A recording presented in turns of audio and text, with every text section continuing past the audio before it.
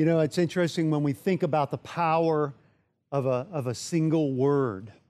I don't know whether you're into classic movies or not, but that is something that I've always been. I think it comes from my father, who would never watch TV that wasn't black and white. You know, we had a color TV, but he loved all the black and white stuff. So it just sort of engendered in me a love for old movies and old television shows. But one of the most critically acclaimed movies of all time, as a matter of fact, you'll find it at or near the top of AFI's top 100 movies of all time, is an odd movie by Wells called Citizen Kane. Now, Citizen Kane, truthfully, I don't know that it deserves the top spot. I root for Casablanca as the top movie of all time, but critics love Citizen Kane.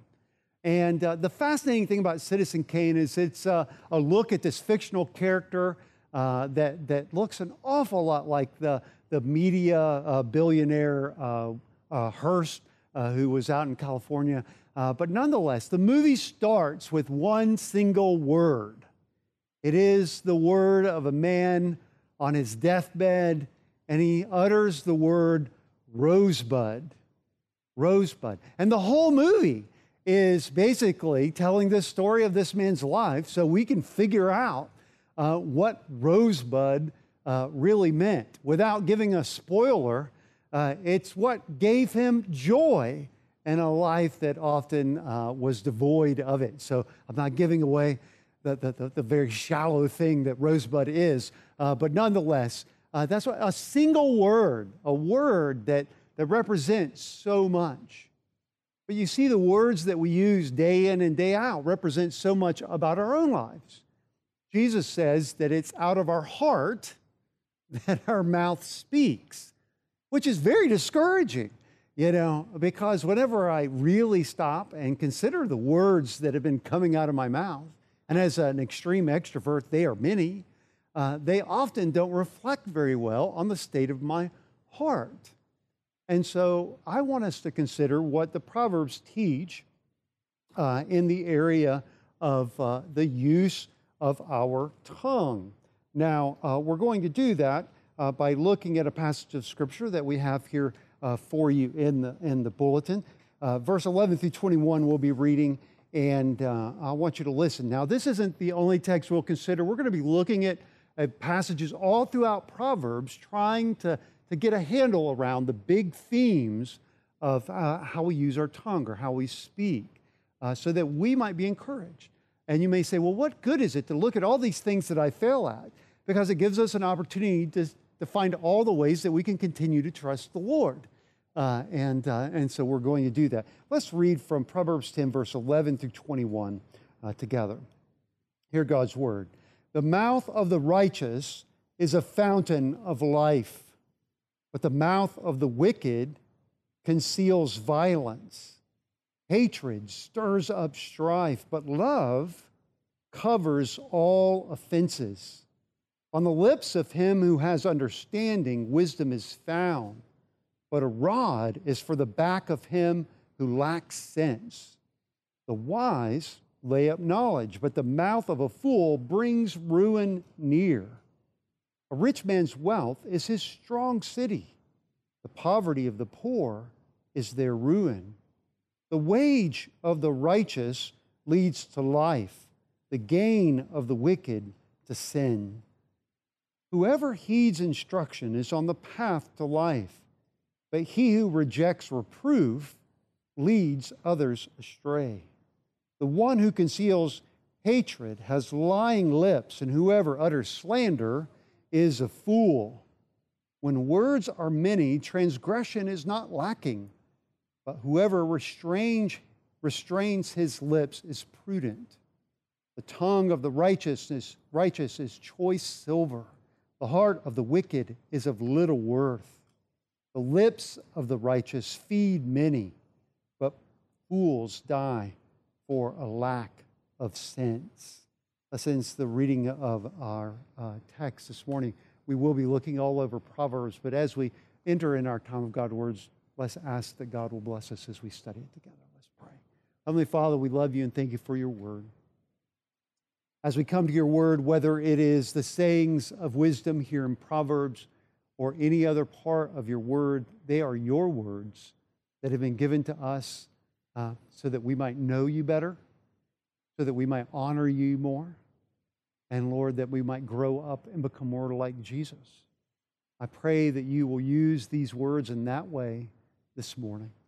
I pray that your Spirit will teach, enlighten, encourage, and transform.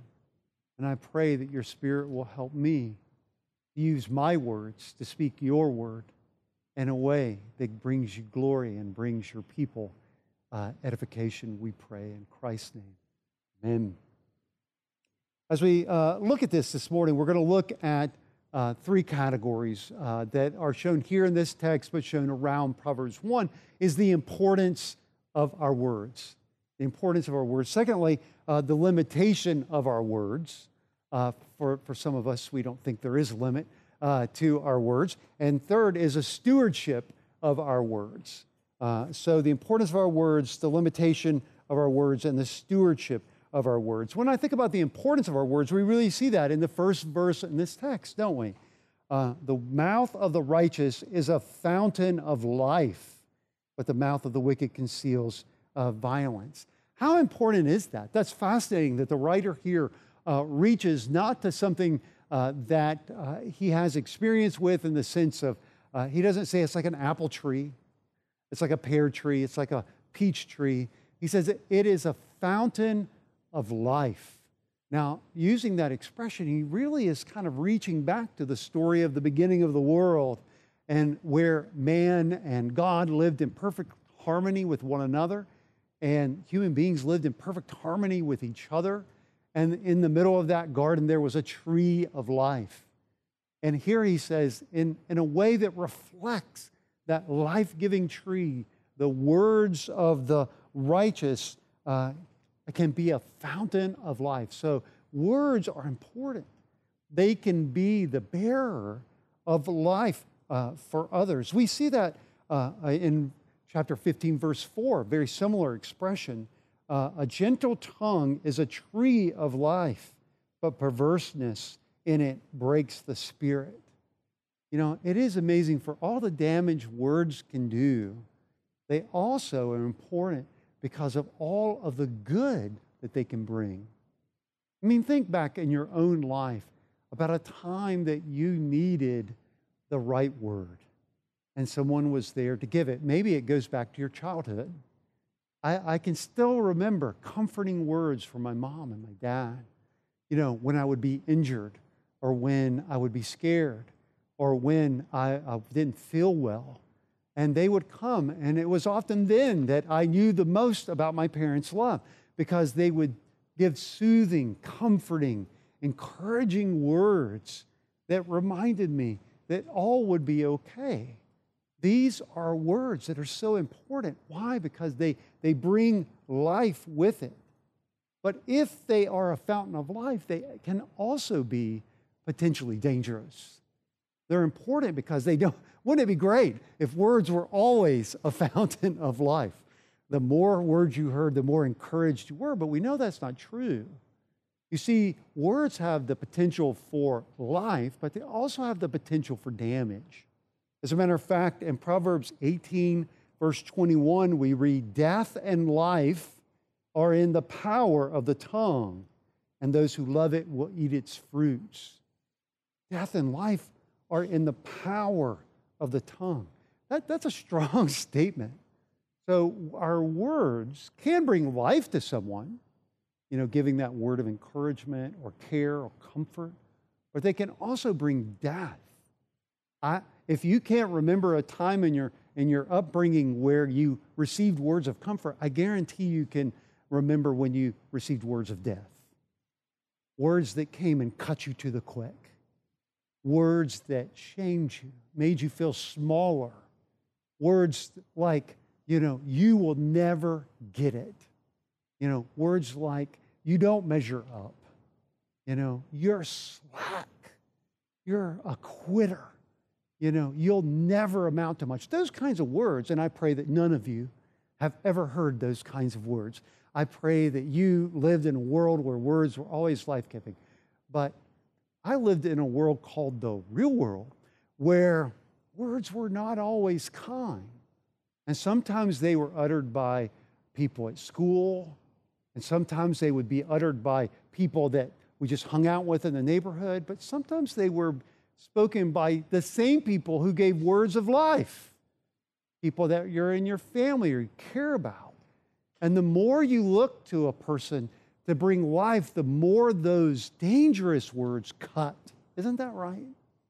When a stranger says something rude to you, it ruffles you. When someone you care about deeply and love says those same words to you, you can't forget them. And so these words are dangerous. And I don't bring this up just because we're the receiver of words, but because we are the dispenser of them as well. Think about it. I've talked about when you have heard words of life and when you have heard words that were dangerous or that brought death into your heart. What about when you were the one speaking them? I still have so many keen memories of words I wish I could take back. None more than to my own wife or children, but I have some that go back 40 years, and we think, how could I have said such a thing? Jesus tells me, because out of my heart, my mouth speaks. And when death is reigning in my heart, my mouth speaks words of death. When life is reigning in my heart, I speak words of life. But they can bring encouragement, can't they? These words can bring encouragement. We see that here in verse 21. I love the words, the lips of the righteous feed many. Now, it's not clear whether Solomon means here that the words provide for a structure in which food can be produced. I don't think he means that. I think he means this metaphorically, where he's saying that your words can be like food to someone, something that sustains them, that keeps them moving. We all know the power of that. Years and years ago when I was young and could run a couple of miles, I was in a program where they said that they got this group of people together and they were trying to bond us as a group. And they said, we want you to go out and we want you to run this 2-mile course. And we want you to run it because there's a time you have to get in order to move on to the next level. And so, we all, being young people, we all went out and just ran the best we could, as fast as we could. And when we crossed the line, we collapsed. And what was fascinating is that when we just collapsed by the side of the finish line, we got yelled at, fussed at, whatever you want to think about it as. And it was because they expected us to go back and help everybody else who hadn't gotten across the line get across. That it wasn't just about us, that we were supposed to give words that gave them the strength to continue in the course. And isn't that what this means? That our words can be food to people? In other words, it's just what they need. You can do it. That's why whenever you see a marathon, there are way more people watching marathons because they're the smart ones than there are running the marathons. And what are they doing? You can do it. And they lie a little bit. You're looking good. At mile 12, that is not true. I mean, out of the 10,000 people running the marathon, there is one that looks good at mile 12. The rest of them look like a sweaty mess. But they can be food for us. Chapter 12, the second part of chapter 12:18 says, the tongue of the wise can bring healing. So if food is an encouragement, how about healing? Something when you feel wounded or broken, and someone brings words that somehow makes it feel better. They make it feel like it could be better. Or we see in chapter 16, verse 24, gracious words are like a honeycomb, sweetness to the soul and health to the body.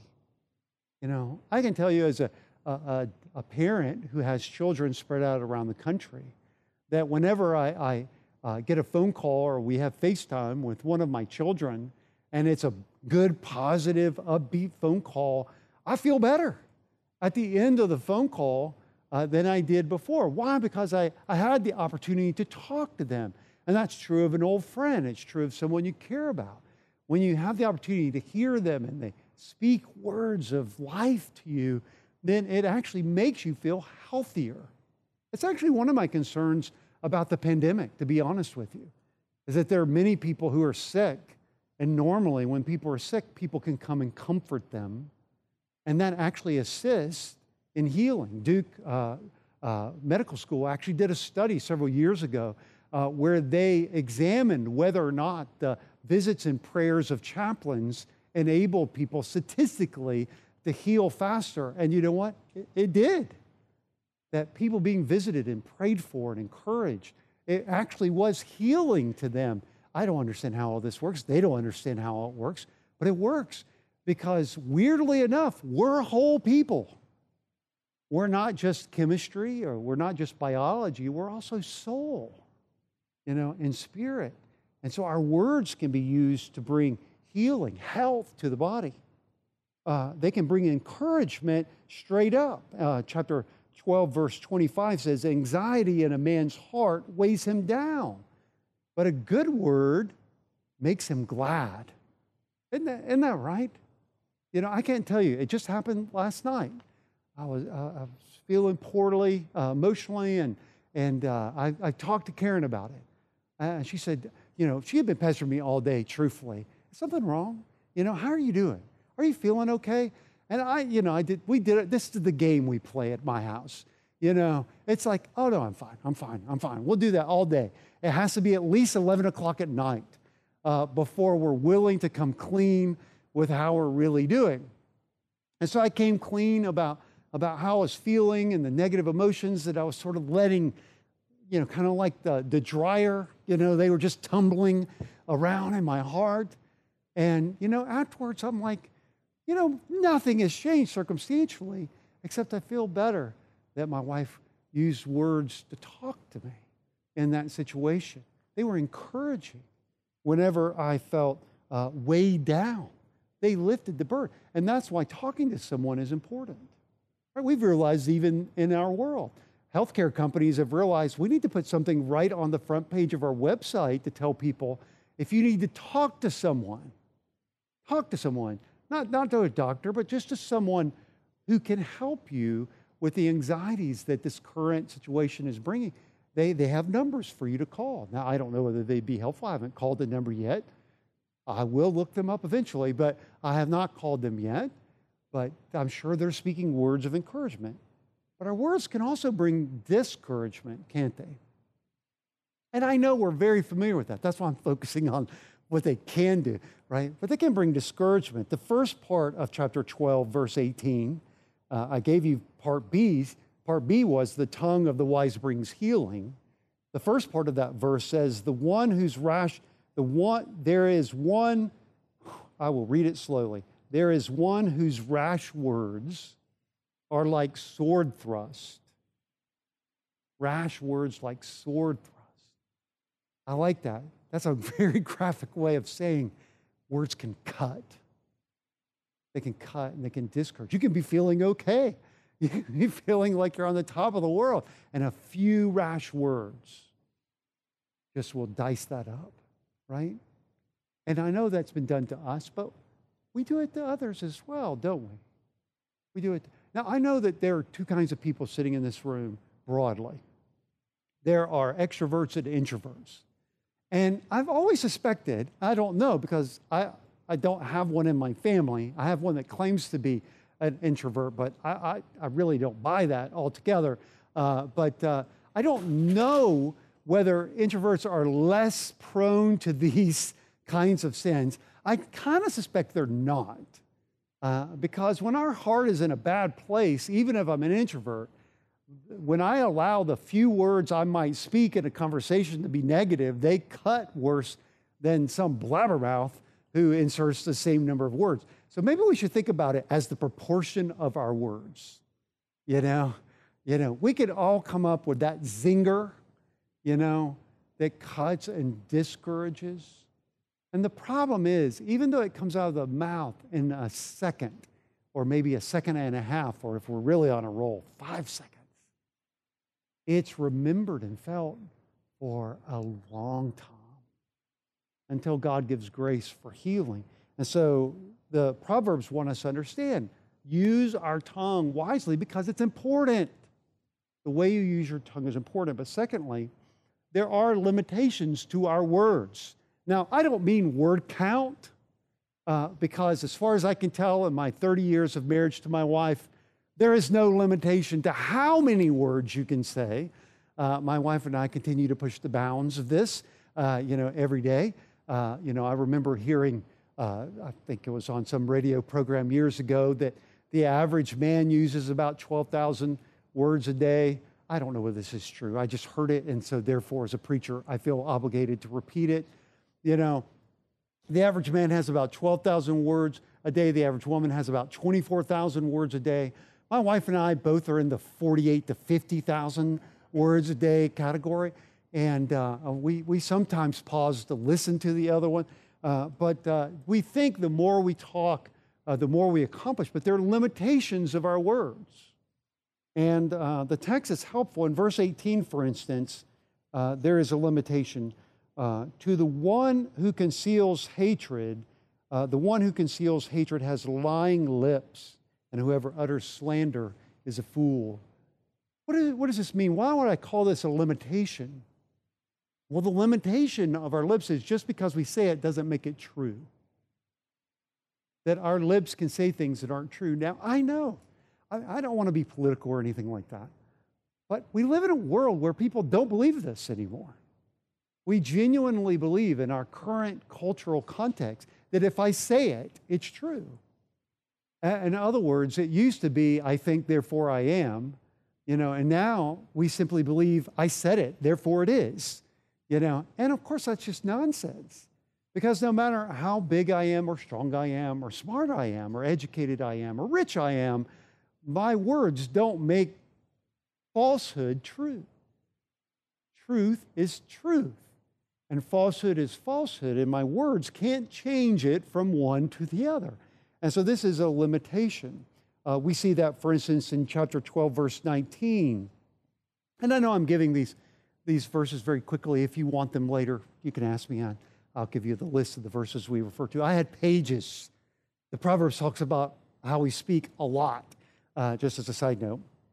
In 12:19, it says, truthful lips endure forever, but a lying tongue is for a moment. In other words, why does it say that it's for a moment? Well, it's because it's not there. It's talking in a way that is talking about non-reality rather than reality. When we lie, we are talking about what isn't. It just isn't. And the more I talk about it, doesn't make it something. And so it's ephemeral. Or chapter 12:22, lying lips are an abomination to the Lord, but those who act faithfully are his delight. That's 12:22. They are offensive to God. Now, this word, an abomination, I think it's about the strongest word that you can find in the Bible. I don't know what your strongest word is, what's allowed at your house. At my house, I remember when my children were small, there were words you could not use, right? And one of them was shut up, Now, even when I say that, you probably feel offended. And you're like, I wasn't even talking. Why is he telling? Well, anyway, if you haven't been listening, you're like, why is he telling me to shut up?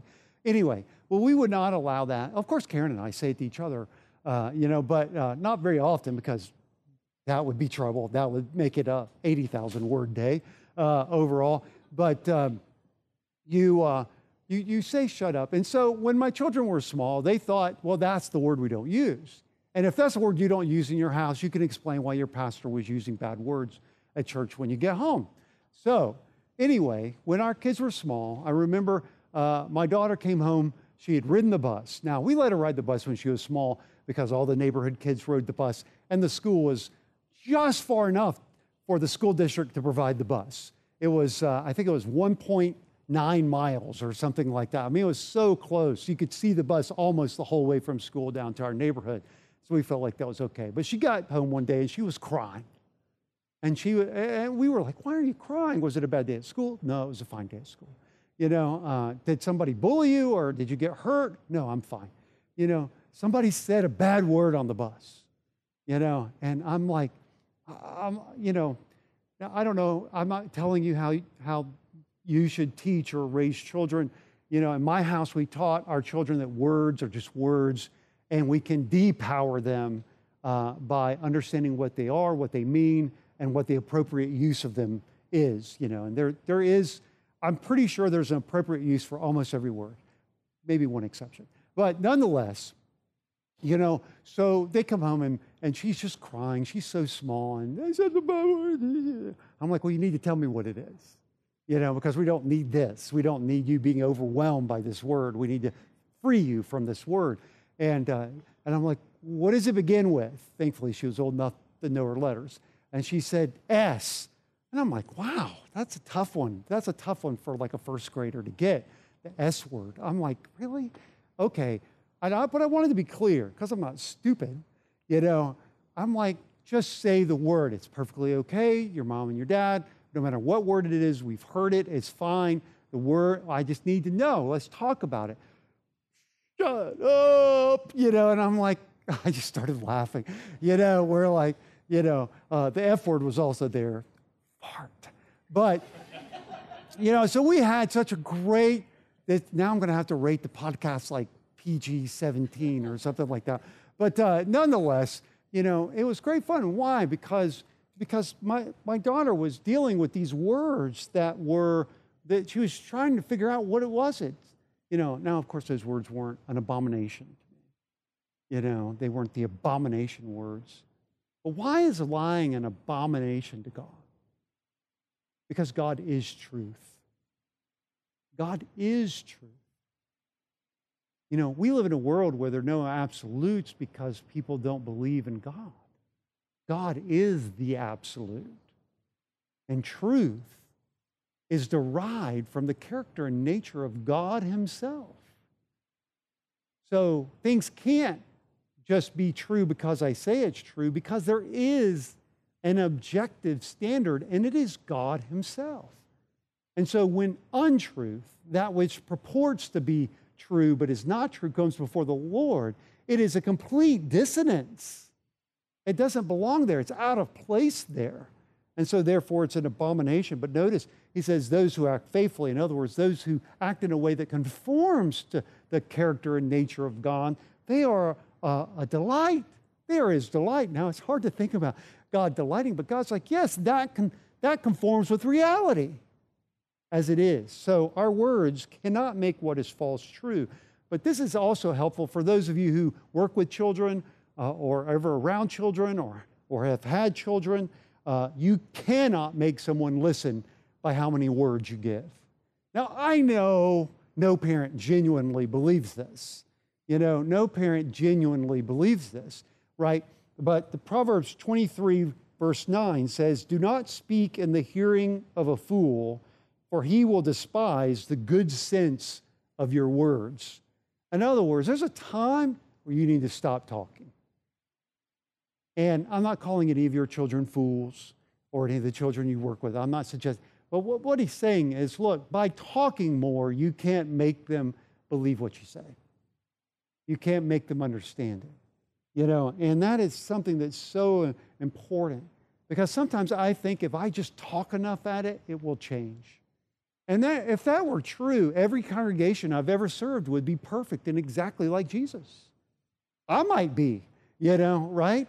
If just by talking at someone, that they conform to whatever it was I was saying, there are times, and I'm not saying it's often, that we need to accept that our words just can't change a situation. And that's a limitation of words. And that's helpful for us because it's humbling. We're like, well, Lord, you can change, but my words can't change this person or this situation, which is helpful. Which brings us to stewardship of words. A stewardship of words. Now, whether or not I have been using my words wisely so far or been stewarding them very well, I think stewardship of words is something the Proverbs talk a lot about. For instance, we see it in verse 20 here. The tongue of the righteous is choice silver, the heart of the wicked is of little worth.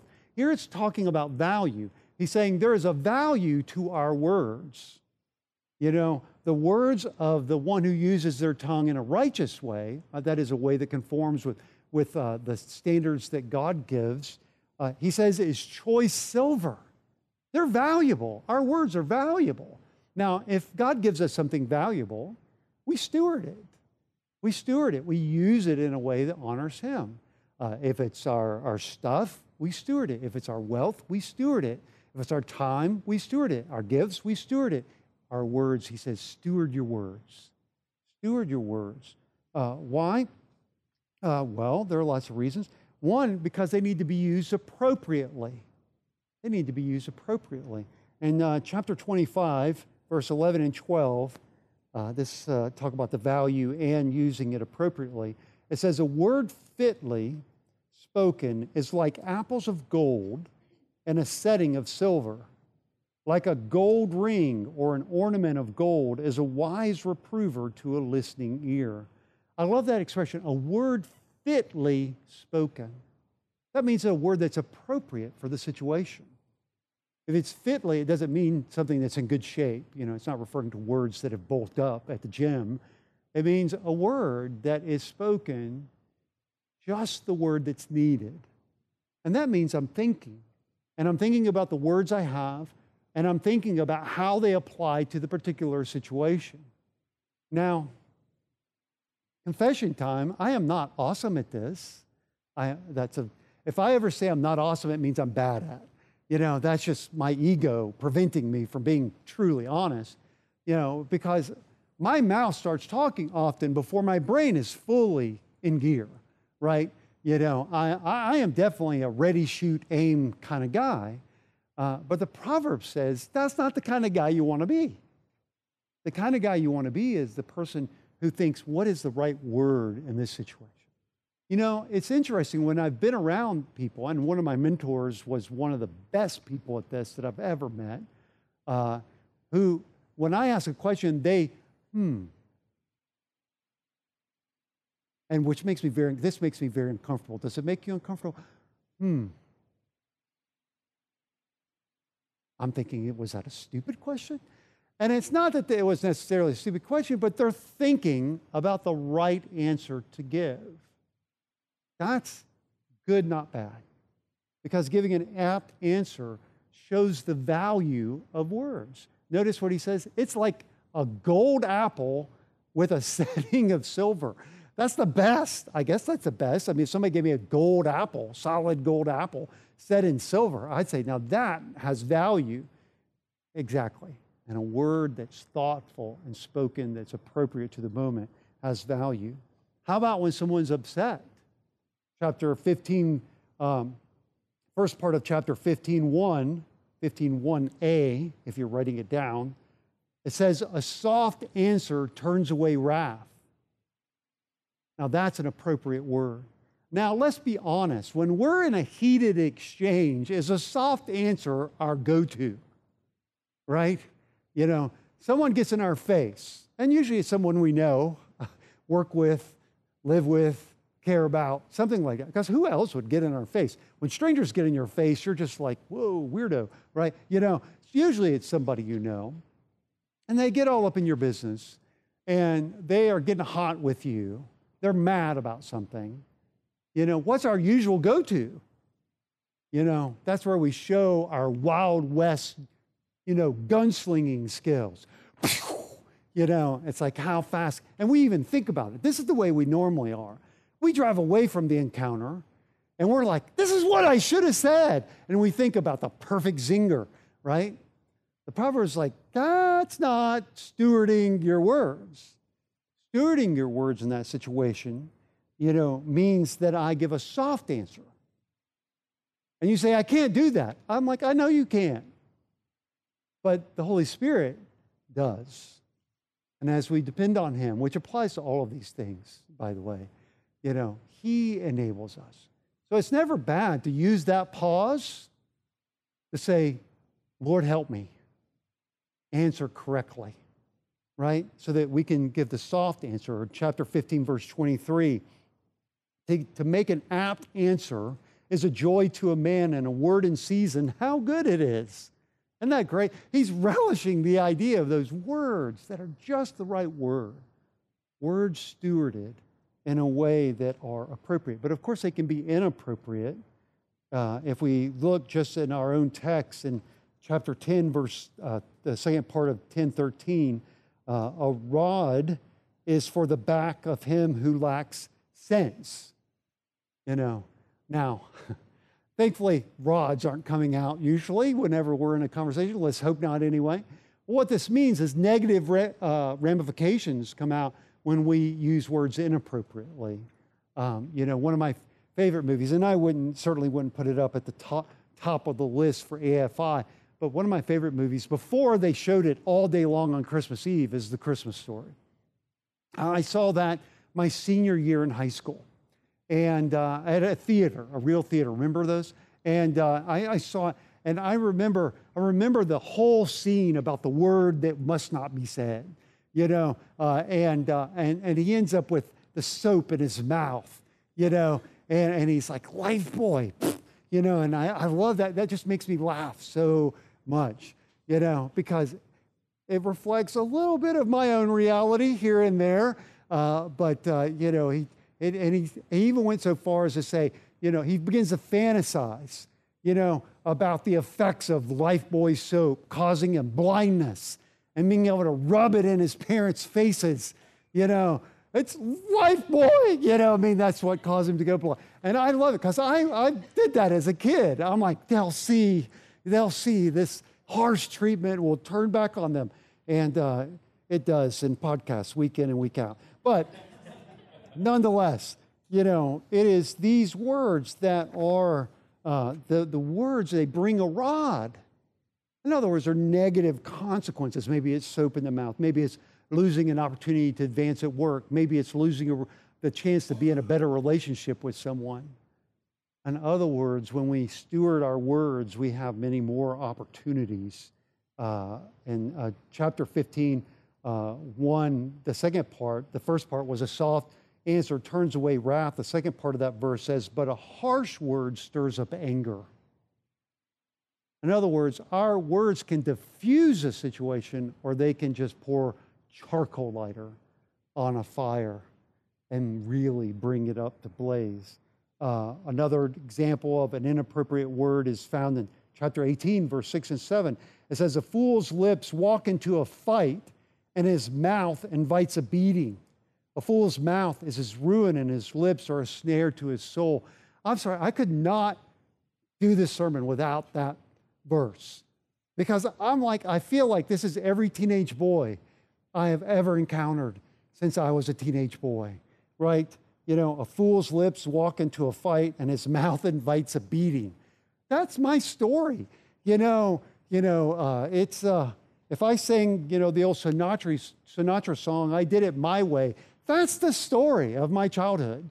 My lips constantly walked into fights and invited a beating. And my older brother was more than glad to provide that for me. And you sit there and think, yeah, that's right. Our words have negative implications when we don't steward them appropriately, when we steward them inappropriately. But we need to use our words, back to the positive, judiciously. Judiciously. What do I mean by that? Well, in the chapter we're in, chapter 10, verse 19, it says, when words are many, transgression is not lacking, but whoever restrains his lips is prudent. In other words, when you restrain your lips, you have wisdom. Prudent means you're thinking about life and the future. You're considering everything. The first President Bush was known for saying that just wouldn't be prudent, and comedians mocked him. But the point is, we should be thinking what's prudent, what's wise, what's considerate in this particular situation. When we keep our tongue, that means we don't talk, then we are being prudent. It says in chapter 17, verse 27 through 28, whoever restrains his words has knowledge, and he who has a cool spirit is a man of understanding. Even a fool who keeps silent is considered wise. When he closes his lips, he is deemed intelligent. I got to tell you, as an extrovert, I've often been envious of those people, you know? And I'm like, wait a second, what do they think they're so smart? They never say anything. Well, that's exactly why they think they're so smart. They look nice. They sit there at the table. They nod their head at the appropriate moment, and then I'll talk to them casually offline, and I'm like, they're idiots, which of course is an example of me using my words. But they get the promotion. They get the opportunity. And you're sitting there thinking, what's up? And I know the answer. The answer was given to me actually on a job review in one of my first ministry jobs, just up the road here, when my supervisor actually said, smart aleck is not a spiritual gift. And I think that was a not so subtle way of saying, maybe keeping your mouth closed would be more judicious than keeping your mouth running all the time. Well, here we are. So, or to put it more bluntly, Proverbs 21:23, whoever keeps his mouth and his tongue keeps himself out of trouble. I can only look at that and say, I might have. Why? Because the Spirit is often not controlling my tongue and the judicious use of it. And I end up in trouble. Why? Because I was not listening to this wisdom. But we, because we're hearing this wisdom, have the opportunity to say, well, Lord, help me to use the grace and the Spirit that you've given me to use my words in a judicious manner.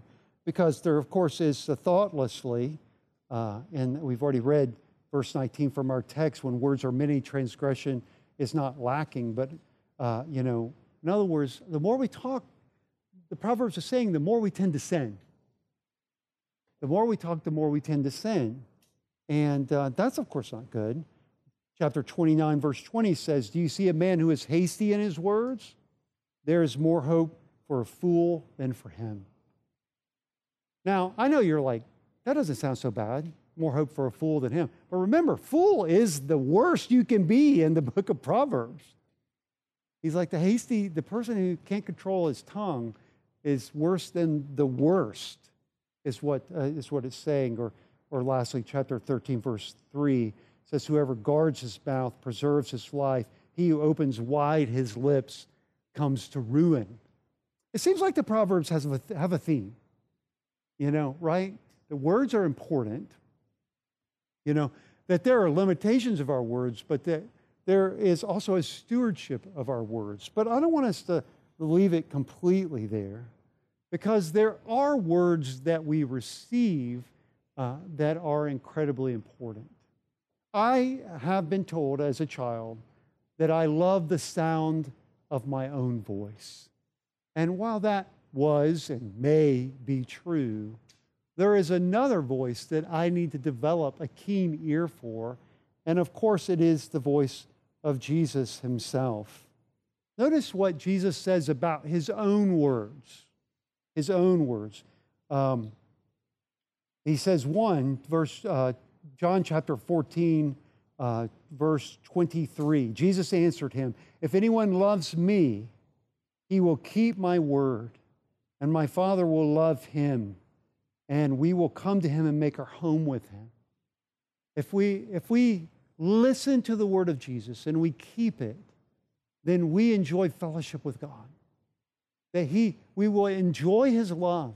He will come and live with us. Why? Because we've listened to his words instead of listening to our own words, resounding in our own intellect. Or what he says in John chapter 5, verse 47, chapter 5, verse 24. Truly, truly, I say to you, whoever hears my word and believes him who sent me has eternal life. He does not come into judgment, but has passed from death to life. Those are good words for those of us who use our words in inappropriate ways, isn't it?